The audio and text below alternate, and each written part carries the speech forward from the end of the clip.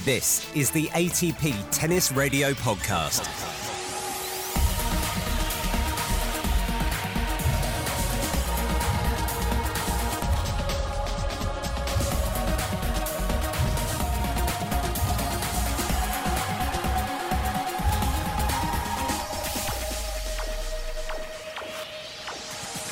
Terrific shots, tantalising tie-breaks, dodgy tracksuits, tears, tantrums and titanic battles. We've had it all this week, so strap in, make yourself comfortable as we go through it all on this week's ATP Tennis Radio Podcast.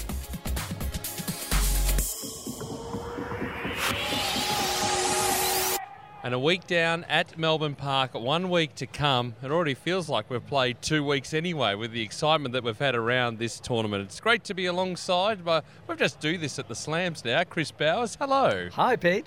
It is a tantalising second week we've got coming up, but we've got to review the first. What have been the highlights for you? Well, what's interesting is that we've had 6 days as we record this, 6 and a bit. And the first 4 days, there were some good matches and some nice little storylines, but we had all the big names intact. Get to the third round, and they fell like skittles, especially the top women's seeds. But, you know, I think it's been a great tournament. We've gone very late on a number of occasions, 2 quarter-to-1 finishes. But, you know, we've had good crowds till the very end. And you get the sense that the tournament's buzzing. I have this theory that we remember the slams from the finals, and I still hold by that. But, you know, very seldom do you get to the end of a first week and have had so much buzz around a tournament as we have on this week.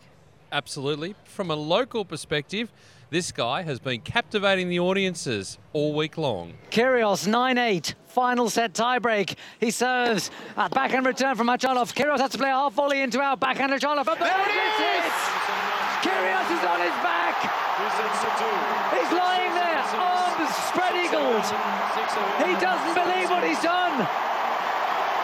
Oh my goodness, this is going to go down in Australian Open folklore. We'll be talking about this for years. Kyrgios strolls to the net. Khachanov is there. They shake hands. They pat each other on the shoulder. And Kyrgios stands there as if he has no energy left. And he now walks back onto the court and he's bent double. He's patting his heart, but there's very little energy left. He's bent double again. He can barely walk. He's given everything, but he's got something out of it. He's got a blockbuster on Monday against Rafael Nadal. What an atmosphere it was on Melbourne Arena. Chris obviously calling that for AO Radio. What a performance from Kyrgios. He loves playing on that Melbourne Arena.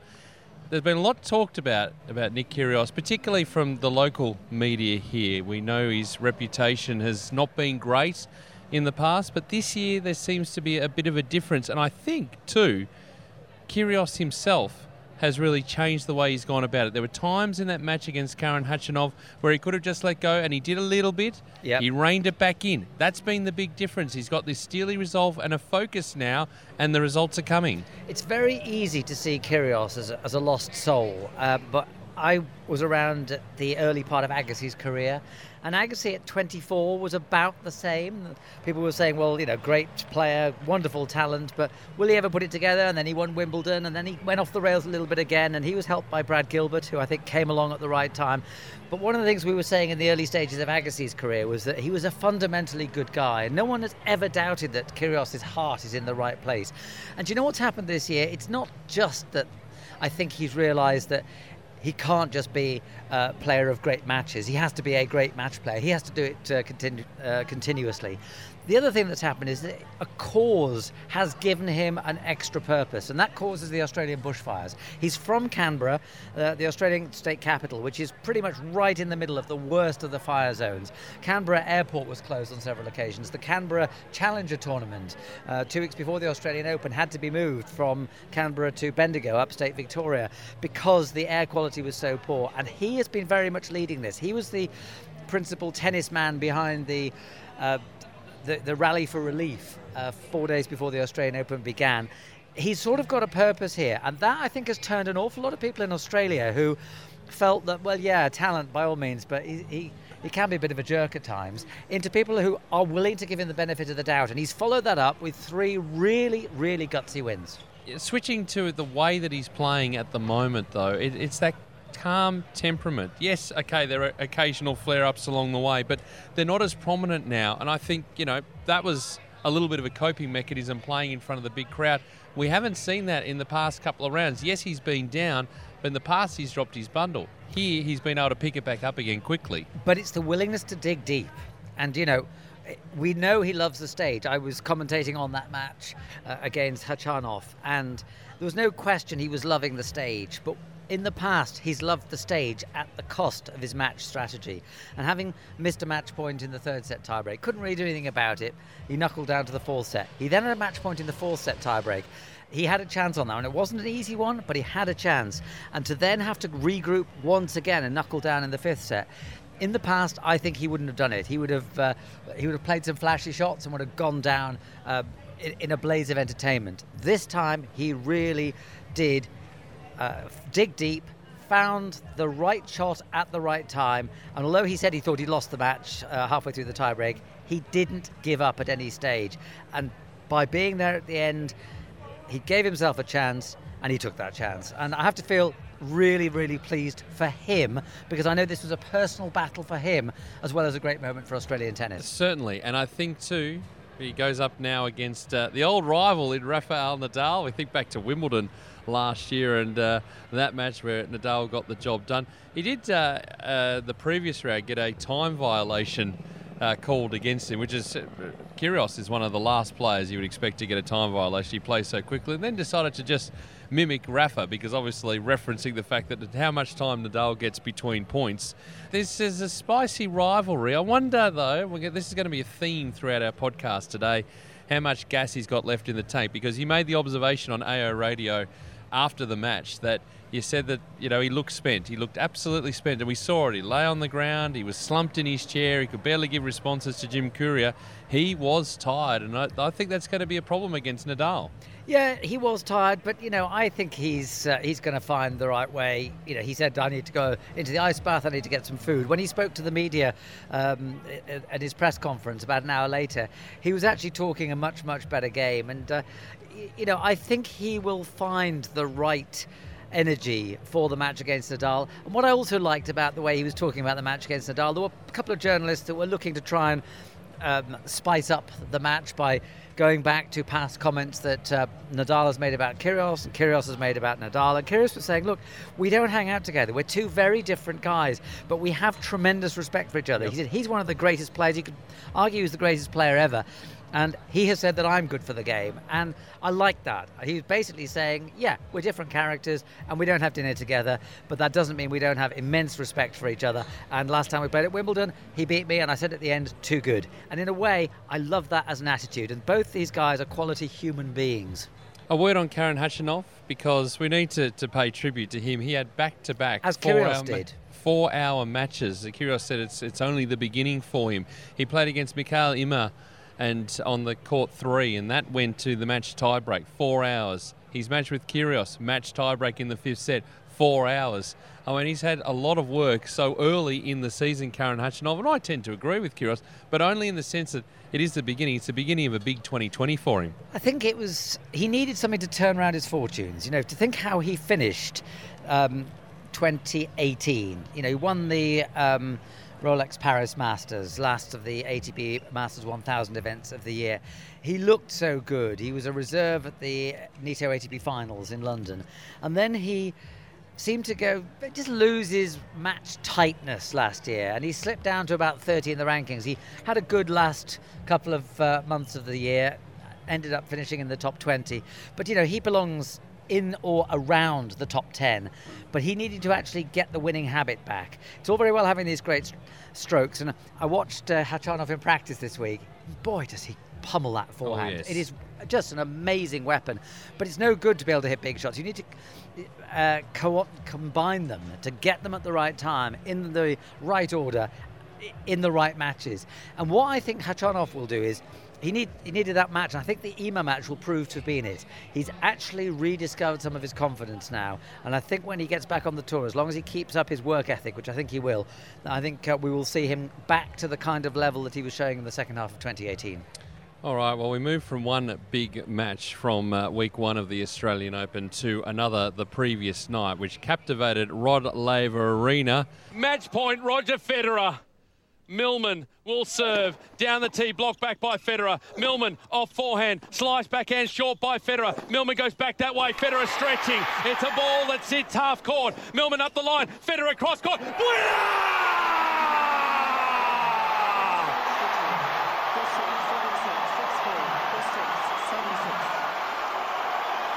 There are no words that can accurately sum up what we've seen tonight. But Roger Federer has survived in an epic challenge. He has found a way through. He solved the John Millman puzzle. And he wins it in the 5th set tiebreak. What a match. What a performance. What a night. Yeah, what a performance from John Millman. He couldn't get there, but he did push Roger Federer all the way. Federer getting through to the 4th round in that match tiebreak in the 5th set. It was close. It was 10-8. Millman did have chances in that final set. He managed to go a break. He was broken back again. We went to the tiebreak. He was up in the tiebreak. It is interesting, the psychology of all of this, because Federer was down in many different aspects of that. Millman had beaten Federer before. There was a lot in the mix, but in the end, the results was Federer standing tall again here at Rod Laver Arena. Yes, I have a horrible feeling that John Millman's career will be defined a little bit by this match. I hope it isn't, because he's a great guy and he put in such an attitude in that match. You know, he works hard, he was bustling all the way through, and I loved the way he played it. He didn't go for the Federer backhand. He peppered the forehand, which is normally the big weapon, and he went toe-to-toe with that forehand, and frequently 20-plus stroke rallies, and he got an awful lot of errors out of it. And I loved the way he went about that match.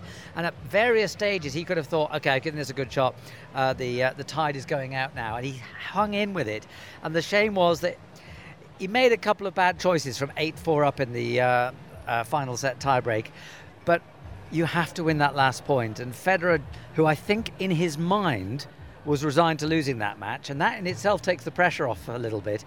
The way he played those last 6 points wasn't a lot that he did that was special, but he made Millman win it, and that's where we just saw the slight bit of difference, and Federer reeling off the last 6 points to go from 4-8 to 10-8. Yeah, it's just it continues to just defy belief, Federer. And you mentioned it during our call on AO Radio. You're talking about Federer enjoying the challenge of trying to work his way through a match. And when he is down, how does he find a way? The term you used was solving a puzzle, basically, and how he was able to do that against Millman. And you come up, you know, Millman hung with him all the way through until just the very end of that last set tiebreak, and he just broke the spirit mentally. He was so strong, Federer, right throughout that match, and you just had the feeling that, you know, John, you're going to have to go out and win this because I'm not going to give it to you. And one of the things that I think is crucial about Federer is that he never fears losing. He doesn't want to lose, but he doesn't fear losing. For him, it is a battle to work out how to solve the problem. And that's why I think that he ends up playing the right shot at the right time so often. Yeah, that's true. And he moves on. Marton Fucsovics, he hasn't played that match at the time that we're recording this. And again, the big question, as we say about Nick Kyrgios, how much has he got in the tank? Because that was a long, drawn-out match over a long period of time. He hasn't had any lead-up tournaments coming into the Australian Open. What effect do you think that's going to have? Because Fucsovics, I watched his first match against Denis Shapovalov. He's one of those players that if you have any sort of slip-up or you're not playing at your best, he will get you. He's that sort of player. And he goes into the Federer match having not dropped his last 7 sets. He dropped 1 in the first round against Denis Shapovalov, but he's in very, very good form. I think the thing about Federer and all talented players who are maybe a little bit tired when they go into a match is that they've got options. And I think this is perhaps a lesson for anybody. If you don't think you've got more than 2.5 hours of running in you, fine, you're going to cut the points short. You see, I wonder whether Kyrgios is going to serve an awful lot of second serve aces and a few double faults as well against Nadal. And in a way, Federer has such a rich arsenal in his bag of clubs, if we can take a golfing analogy. He can I think he will use clubs in his match against Fucsovics that we don't normally see. I think Kyrgios will do the same against Nadal. And I think that is where good players can sometimes get over the feeling of tiredness. They can help their own recovery by just buying themselves some time with slicing and dicing, drop shot off a return of serve, serving and volleying where you're not expecting, and things like that. One of the interesting points that has come out of this week, not just in the two matches that we've covered so far, and we will be getting to a hell of a lot of other players too, so hang out or fast forward, it's entirely up to you, is the match tie break. So the first to 10 points, and obviously all the slams are different. French doesn't have it, they keep going. We go to 12 all for Wimbledon, we go to 6 all, but the conventional tie break at the US Open. Does 10 points sit well? First point I'll make is I am now very much, and I was before, pro final set tie break. I feel that, yes, okay, it changes the dynamic a little bit, but having a final set tie break will have all the drama of, say, a 16-14, where potentially you have in that 16-14 a lot of games that just quickly go by. We're just marking time as we go through them. I feel we get to the point quicker, and 10 points is probably long enough in a tie break to get a sense of, okay, I can be down a little bit, but I've got time to get it back, as opposed to the first to 7. So what you're saying is that you think that the Australian Open system, which all 4 slams are different at the moment in terms of how they deal with final sets in singles, you think the Australian system is the best? Yes, and I think the other thing too is what we see towards the end of the final sets, as we're just putting. You've had a big week, Chris. They're just putting all your bottles into the. It's my environmental conscience. It's the recycling, you see. Yeah, I know, but you didn't have to drink all of them, though. Didn't I? But the main point, I guess, is, the dynamic changes because there's a finish line there for the players. So I think they're going harder, 3 all, 4 all, 5 all, to know they got the tie break and they got that sense of finality. I could be out on court for, say, maximum 25, 30 minutes. And we go up a gear. I think that, my opinion, the quality of tennis at the back end of a match, more often than not, will be much better knowing that we're finishing at 7-6 in the 5th. Well, I was in favour of final set tie breaks well before the change of the rules just over a year ago that brought them into 3 of the 4 majors. The French still don't do it. And in fact, during the commentary on AO Radio, which is being rebroadcast on ATP Tennis Radio, I was saying that in a way, it was the Isner-Anderson semi-final at Wimbledon in 2018 that made it politically feasible for the Australian Open and Wimbledon to adopt the tiebreak in the final set. I think it's still a work in progress because I think eventually the 4 majors may well settle on one format. And actually, the one I like is the one here in Australia. I did do a couple of matches at Wimbledon last year. I know why Wimbledon didn't want to go straight to 6 all, and yes, you do get that long build-up, but I think once you have the long build-up, I feel a first to 7 is too quick. I felt that in the final last year between Federer and Djokovic, and I felt it in the first match in the main draws where it happened in a 5th set, which was the a men's doubles, Salisbury Ram against Compton and Piers. You build up to this 12 all, and then suddenly it's all over in a few minutes. I actually think the first to 10 makes a lot of difference, and for me, this is the model that I hope everybody adopts, including Wimbledon, including the French, and I hope the US Open, it may seem like a step backwards to them, given that they've been final set tiebreaks since 1970, when the tiebreak was first introduced, and since it's been a standard to play the first to 7 with a lead of 2. They have had that. I actually hope that all 4 majors agree on the current system as we have it in Australia. I just think as a product, we've got to balance that yes. between the traditions of the game. I mean, we're talking about this now, and people are listening to this around the world because tennis is an international spectacle, and very few of the tennis fans can actually get to see tennis tournaments other than on television or hearing them on the radio, and therefore it's important that the product that we have is marketable. You have to think also where the tennis scoring system evolved from. It evolved in the days when most of tennis was played on grass, when a player would pick up a ball, would serve, would run in, play the volley, and maybe a rally would be 5 or 6 strokes, walk back to the baseline, pick it up again and start. A bit like, you say, playing a table tennis match where the gap between points is very, very small. Because of the physicality of tennis, the gap between points has grown, therefore the length of matches from start to finish has grown. And in a way, for me, the tiebreak in the final set was the only way we could save best of 5 sets tennis. Yeah. I think the ATP has got it right by saying tour events are all best of 3. You can still have 3-hour epics, and didn't Djokovic and Nadal play one in Madrid a few years back that was 4 hours, best of 3? You can have these long matches, and yes, we're saying a finite length of a tennis match, but we still don't know how long a match is going to last. It's still a fairly big range, and for me, I think you've got to get to a climax. And just as football or soccer discovered that a penalty shootout was better than going on and on, more and more replays, so I think tennis has to have its equivalent of the penalty shootout, and that includes in the biggest events. One more point before we move on, because we've got a lot of other players to be talking about in this podcast, and that is the best of 5 set dynamic. We've lost a little bit with the Davis Cup now moving to best of 3 sets. I'm thinking directly of players like Shapovalov, of Tsitsipas, who have both fallen in the first week. Shapovalov fell in the opening round. We talk about the next-gen players coming through. They're not necessarily featuring in the second week of the Australian Open here. My feeling on this is now we only have 4 times a year where there is best of 5 set tennis. I think for the generations to come, it's going to take them a lot longer to adapt to the best of 5 set dynamic because the opportunities aren't there. The ATP Tour, the old Masters Series events, the finals used to be best of 5 sets, so there was an opportunity there. All Davis Cup matches were best of 5 sets, so you go back, represent your country, and get used to it. It is a skill in itself, as we're seeing from the very best on the men's tour, to be able to last and understand the psychology. Those younger players won't have as much exposure, so I think it's going to take them longer. So don't be too frustrated or put lines through players if they don't have that success at the majors straight away. Yes, and I think an example of that is Sasha Zverev, who I think people have been rather writing off as unable to make the transition. And yet, again, speaking from the perspective of Sunday afternoon at the Australian Open, he's won his first 3 matches and he's won them fairly impressively.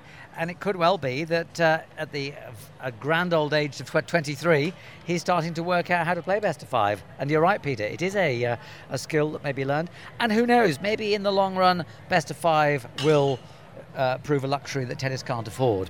Let's talk about Sasha Zverev, because he was maligned coming into this. The concerns were there, and whether he would still be the ghosts of 2019 and that sort of season, proving anything but. He is efficiently getting through his matches, not really wobbling at all, not really, dropping 2 sets along the way. I mean, we're not talking about him at the moment, but maybe we should be including him in the conversation. But I think this is, he's indicative of how a lot of modern players develop. He comes to the tour with this big forehand, this big backhand, this big serve. He's got big body as well. He's very tall, and that takes him into the top 10, and in his case into the top 5. And he's won, some Masters 1000 titles.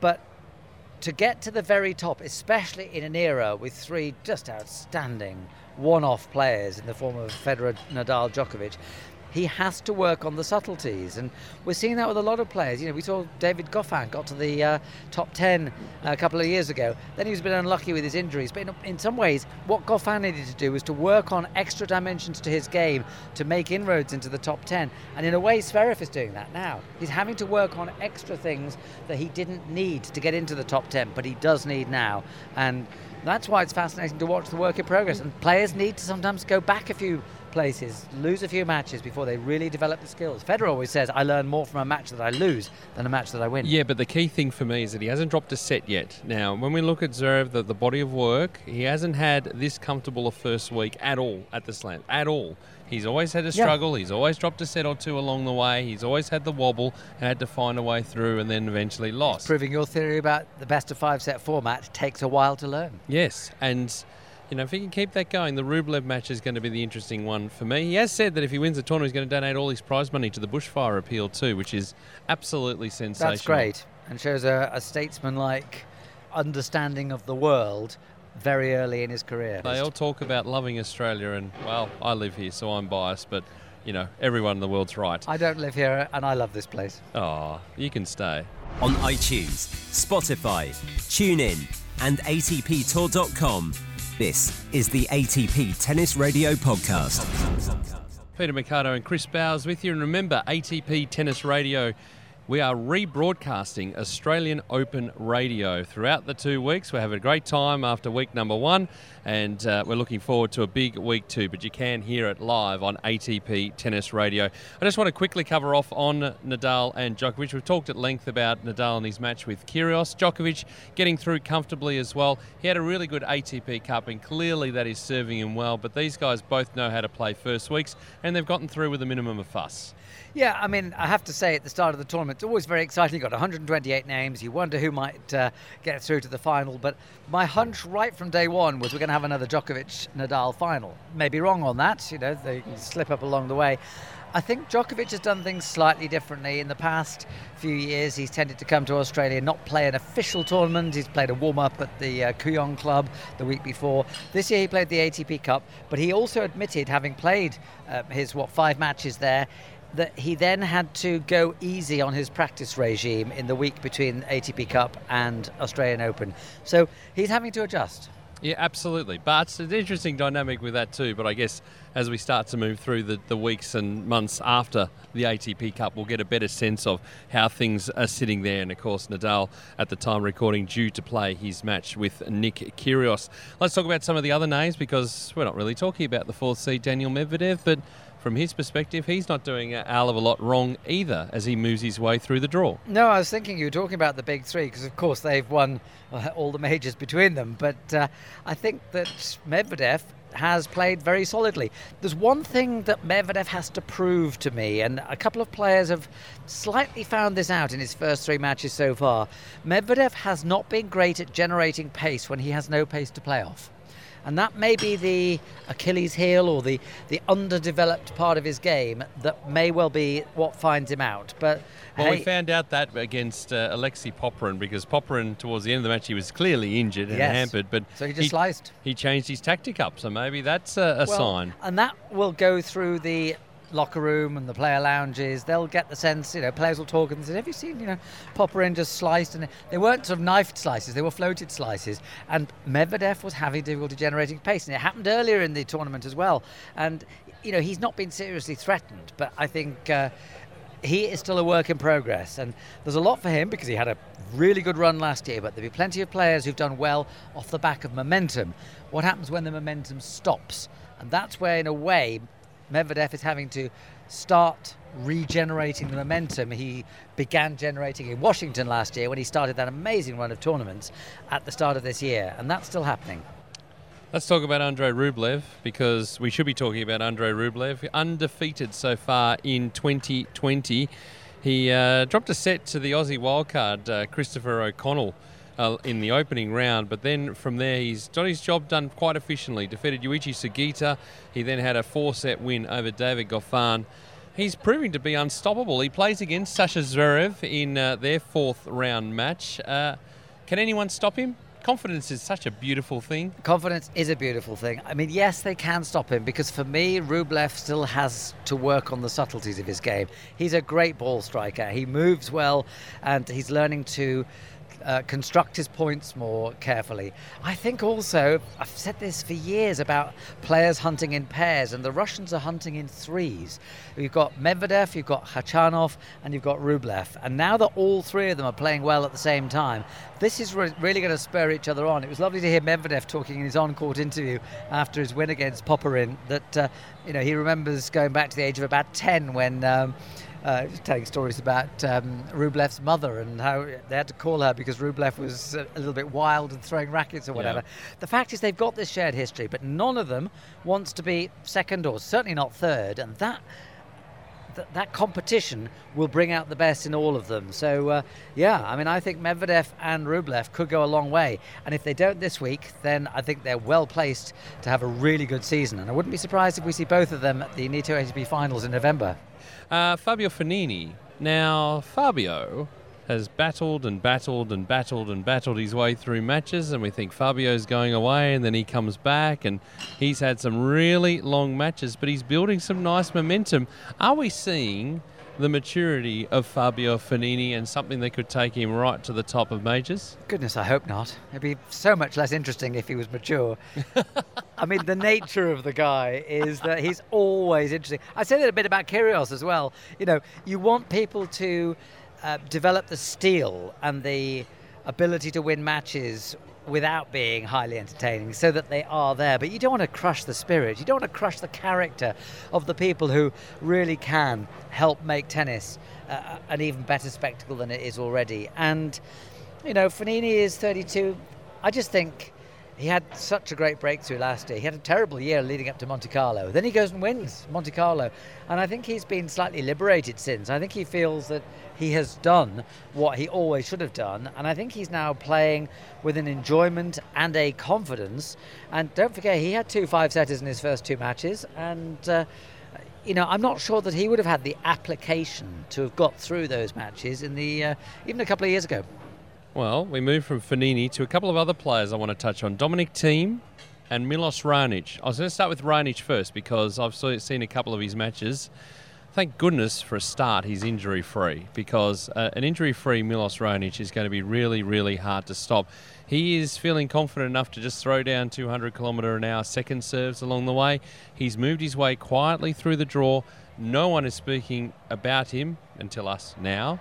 He's advanced through to the quarterfinals here. He's got the big match experience. Can he be a force to be reckoned with in the second week? I'm feeling yes, because he hasn't had a lot or too many hours out there on the court. Well, think of where we were talking this time last week. We were talking about Tsitsipas as being the member of the next generation who is furthest on, and the person who we could perhaps see winning a major this year. And Tsitsipas was taken apart by Raonic. I mean, that was an unbelievable display from the Canadian. I'm so pleased for him, because although he makes a slightly geeky impression on court, he's a lovely guy. Yes. And you can have some really interesting conversations with him. If you're into art, have a conversation with him about art. He's fantastic to talk about in that respect. And I was with him here in 2015 when he got to the semi-finals and lost to Andy Murray. He was 2-1 up and his adductor muscle went, and he was so frustrated. It was like saying, every time I work, I put the effort in, I get up there, something in my body gives way. Yeah. And he got to Wimbledon final the following year, and that then he was fit, but he didn't play as well as he might have done. And here he is. We don't know, it's too early to say yet, and he's got to test his body, because he's only played 5 matches this year so far. But I just think it's great to see him back, and put him on the really quick surfaces. If he stays fit, and he could be a factor. And a quick word on Dominic Thiem. I mean, trying to shake off the I can't blow anything other than clay tag. I think that's a bit unfair. I think from it's my unfair. perspective, completely unfair, because we saw what he did at the Nito ATP finals. He does have that ability. Again, another one who's sort of trying to just fly under the radar. Again, not one of the big three, so we're not really talking about him all that much at this stage. He's gotten through. Yes, he's had to play some long matches. Alex Bolt, the Australian, pushed him. Taylor Fritz pushed him as well. He's got Gael Monfils next up, speaking of players that we haven't said much about. We'll talk about him later. But Thiem, he's got that big match experience, and it's only building. Yeah, and I think the match that impressed me was he played the Australian left-hander Alex Bolt, and he was 2-1 down. And if I say that this time last year he'd have lost that match, you can't say for certain, of course, but I just got the impression that he has a belief, he has a confidence on hard courts, to use the Federer phrase, an ability to solve the puzzle on a hard court that he didn't have a year ago. Yes, I agree with that. But also, I mean, we've got to talk about Marin Cilic. He did lose. He fell to Milos Raonic, but he's getting back up to the top. He could be, what I've seen, the glimpses, I saw him beat Roberto Bautista Agut. Bautista Agut played a sensational match. Cilic was just better, and that was the top 10 Marin Cilic that we saw out there. Yeah, it's great to see Cilic. He had a run of 12 games in that, which he, without conceding a game, 12 games on the run. And it's lovely to see him playing like that, because when you watch him playing like that, you realise why he won 1 major, got to 3 major finals. He is a great player. I thought he was fading out last year, and then he announced that he and his wife were expecting, and thought, okay, well, priorities have changed, and maybe this will be a bit of a farewell tour. Not on the basis of what we've seen this week. I think he looks back to close to his best, if not his very best. Some other players, Stan Wawrinka's another one. Unfortunately, John Isner, they played on court 3 for a set and a bit, and unfortunately, John Isner had to retire with a foot injury. Another setback for John, and He was so shattered. But Stan moves on, and talk about steady rises up the rankings after injury. Stan is the poster child for that because, yes, he's had to be methodical. Yes, it has taken a little bit of time, but now we're seeing Stan getting back up to the peak form that we saw him winning titles and contending for titles as well. Yes, I think the thing about Stan is that it's taken him longer, and I was a little worried at one stage because I thought, at 34, 35, does he really have time to get back? But the nature of the way he plays, Severin Luthi, the Swiss Davis Cup captain, once said to me, Stan takes 4 hours to get going. And in a way, to get to a position where you play your best tennis after 3.5, 4 hours, that takes an awful lot of matches. So he does need a lot of matches under his belt. But we're talking about a quality player here. Look at the players who've won majors out there. Obviously, Federer, Nadal, Djokovic, and they've got over 50 between them. But you've then got Wawrinka and virtually no one else. That's right. Well, he is the last player on the men's side to have won a major outside of those big three. Yeah, and the only other player who I think was playing here was Cilic, who's now lost. Del Potro's injured, Murray's injured. So yes, 4 players going into the second week of the Australian Open have passed major titles. You're listening to the ATP Tennis Radio Podcast. I could sit out here all day. It's a beautiful sunny afternoon, a Sunday in Melbourne. We're looking out from Tennis HQ across to Rod Laver Arena. We can see Margaret Court Arena. We've got Court 3 and then a sea of humanity milling around. It is a beautiful scene, but we can keep staring out here, but we might have to wind up the podcast. I feel, Chris, that we've only just scratched the surface, really, of the Australian Open with so many other things that we could talk about. I think we might have to be on the next edition too. Well, I'm certainly agreeable to that, but I think the thing about the Australian Open is that the character is part of it. An awful lot of people talk about this as the happy slam. I think it's as much as anything the fact that most people who come here come from countries where it's quite cold at this time of year, and it's beautiful summer weather. Okay, we've had the long drought, the bushfires, and then earlier in the week we had a lot of rain. But as I look out to Court 3, on the outside of Court 3, a couple of years ago, the Australian Open commissioned a graffiti artist, a street artist, to put some graffiti, some art on the side of the court. And it's funny, an awful lot of those matches have had the feeling of being street fights. Yes. On Court 3. And I just think it's amazing what you can do to the character of a tournament, which helps shape the whole essence of the tennis that we end up commenting on. Don't forget that ATP Tennis Radio is rebroadcasting AO Radio, so you will hear Chris and myself and the whole team broadcasting here from Melbourne Park Alive, so make sure you tune in. Thanks to you, Chris. Let's do it again in about 7 days' time. Sounds good to me. That's it for this week. Join us next weekend when we round up events from the first Grand Slam of the year. And remember, of course, to tune in 24/7 to the ATP Tennis Radio channel via the listen button on the ATP Tour website. And remember, you can catch live ball-by-ball commentary of Australian Open Radio, courtesy of AO Radio. Until then, enjoy the tennis.